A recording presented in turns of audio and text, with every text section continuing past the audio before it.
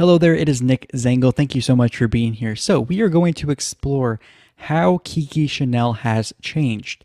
Which changes made sense to me, which changes created problems in my eyes for her, and at the end, I will pose some questions to you spurred by my observations, which prompted me to make this episode.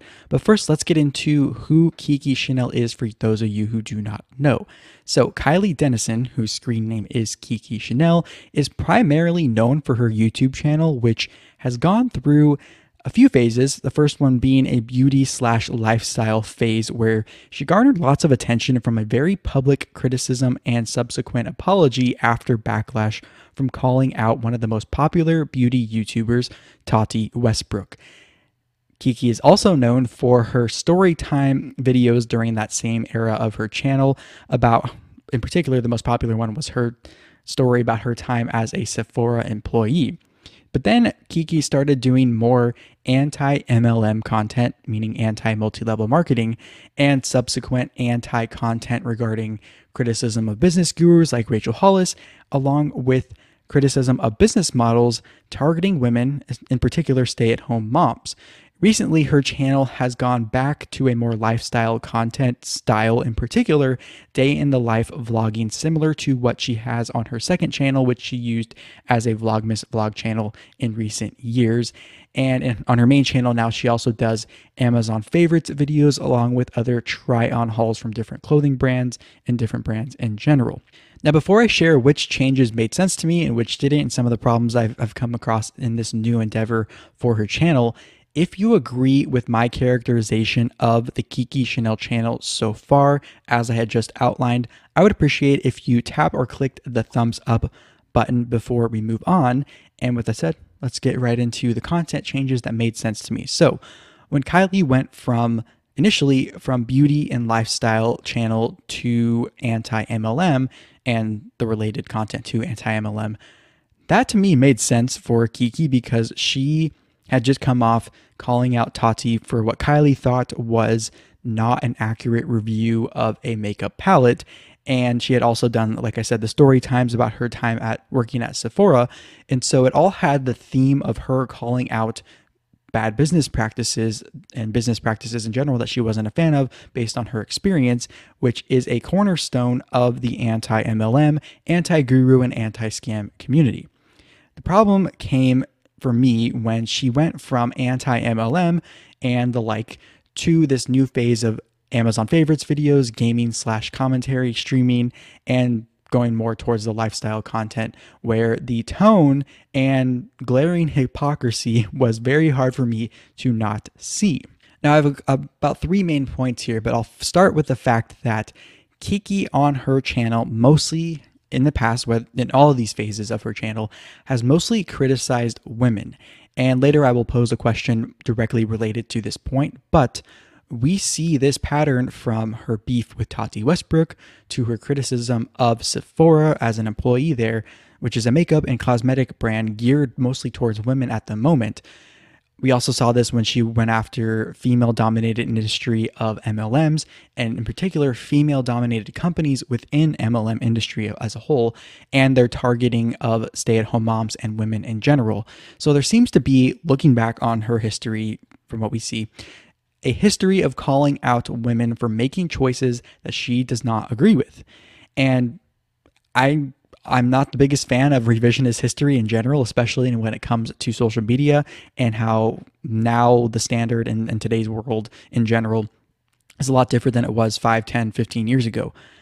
But it does make me think maybe we shouldn't be taking advice from people who have had the most checkered past on the subject that they seem to be preaching about. Now, this became more problematic in my eyes after the recent scandal she was in that I actually talked about in my last MLM related video, which will be linked down below, over Kylie's comments on her opinion on unique baby names, which gave her an in to air her grievances over mommy vloggers in general, which ties into the anti-MLM side of them targeting this demographic.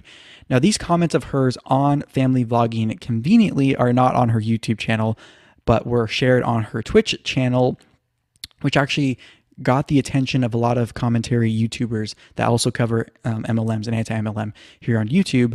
And I reference a lot of those videos in the video I made that is linked below. But I did also get clarity in the comment section of the video that I made regarding Kylie's views on motherhood, meaning someone shared with me that they heard her say that she has stated she doesn't want children or something to that effect.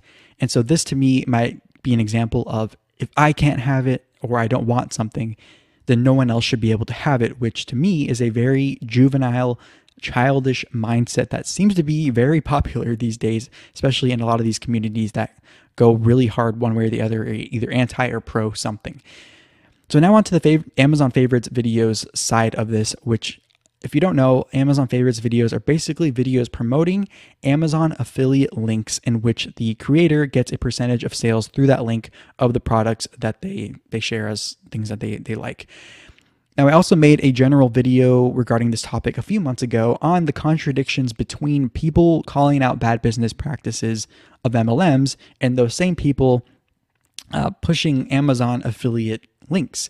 Now, in that video, I touched on specific examples of allegations and might be needing an update of that video of some of the developments from that, of alleged union busting by Amazon corporate and the bad working conditions of both Amazon employees in their warehouses and in the field as delivery drivers. Now, I'm not bashing everyone, I want to make this very clear, who buys from Amazon, but rather pointing out content creators like Kiki Chanel claiming to be against bad business practices as highlighted in the anti-scam, anti-MLM, anti-whatever communities in this general community, but actively promoting one of the largest, most powerful companies in the world who is known for having some pretty bad business practices. All I'm saying is it doesn't add up, and this calls into question the true reasons why certain people make certain content, and I'll have more on that in a few seconds. And in regards to Kiki Chanel, this is also under the impression that any other company outside of Amazon that she promotes on her channel has a perfect past, which I would be willing to bet is not the case. So this is a specific point related to Amazon affiliate links that she shares on her channel. But a common argument people have against MLMs is you can buy products from somewhere else. You don't have to buy them from MLMs. There's nothing special about the products they sell or about the business model. The product's claims make it a scam. You don't need what they're selling. The lifestyle they're showing isn't real. And to that, I'd say the lifestyle that Kiki Chanel is pushing isn't much different than the one being pushed by MLMers in my eyes. And she was so against what these MLMers were doing, because I can argue you can buy what she is pushing on her channel somewhere else. You can argue that there is nothing special about what she promotes. She claims things about these products that are hard, if not impossible, to prove. You don't need these products, and her lifestyle as a YouTuber is not attainable by most people.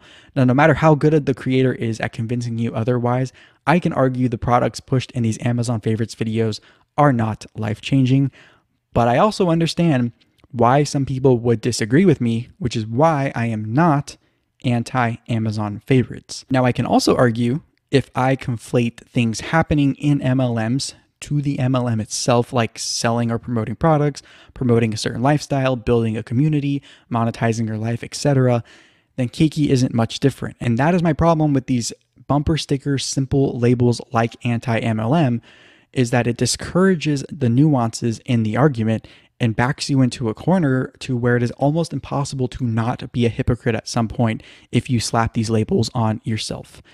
Now, back to the question of the true intent of making content, certain content from creators like Kiki Chanel.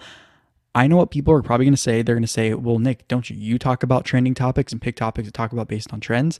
And to that, I'd say yes, but only if it aligns with my channel theme.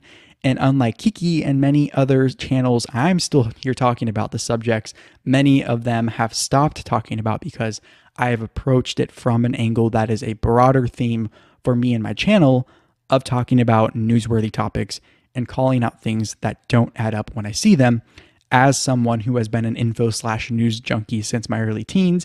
And I've always disliked hypocrisy, double standards, contradictions, and call it out because I fear being that person and would like others to call me out on that as well. Now, I also don't have a problem with diversifying or changing your content just that on principle, because we all go through phases of interests both on and offline. The problem I see is when a phase of interest is claimed as an activist one, with this idea that it's some virtuous crusade that, the last time I checked, hasn't even come close to accomplishing whatever its goal was, leading me to wonder if there ever was a stated specific goal, or if those no longer making that content feel that they made it to the goal, or the goal was impossible to make and they gave up or moved on, or they got out of it what they wanted and kind of packed up and ran. Again, calling into question the reality of the intent of that content, especially when I see the new content having blatant contradictions to the old without a clear explanation or a bridge of understanding from the content creator. Speaking of questions, I have now 3 questions for you to simmer on and respond to wherever you are able to, and in whatever comment section you can. First, regarding Kiki having mostly women as subjects of her criticism, her controversial comments on family vlogging, and in general, her going after mostly women who choose to live a different life than her, how do you see that as empowering women? Second, how do you make sense of Kiki being quick to start pushing Amazon affiliate links, knowing now what Amazon has been accused of recently after she gained notoriety for her anti-MLM, anti-bad business practice videos? And lastly, how did Kiki's new content conflicting with previous content messaging affect your views on her intentions all along? Now, there is a lot more where this came from coming soon, along with much more. But until then, after you've confirmed that you are subscribed to the channel, make sure to tap or click the screen next to me if you are tuning in from YouTube for more from my channel, and I will talk to you in the next one. Bye-bye.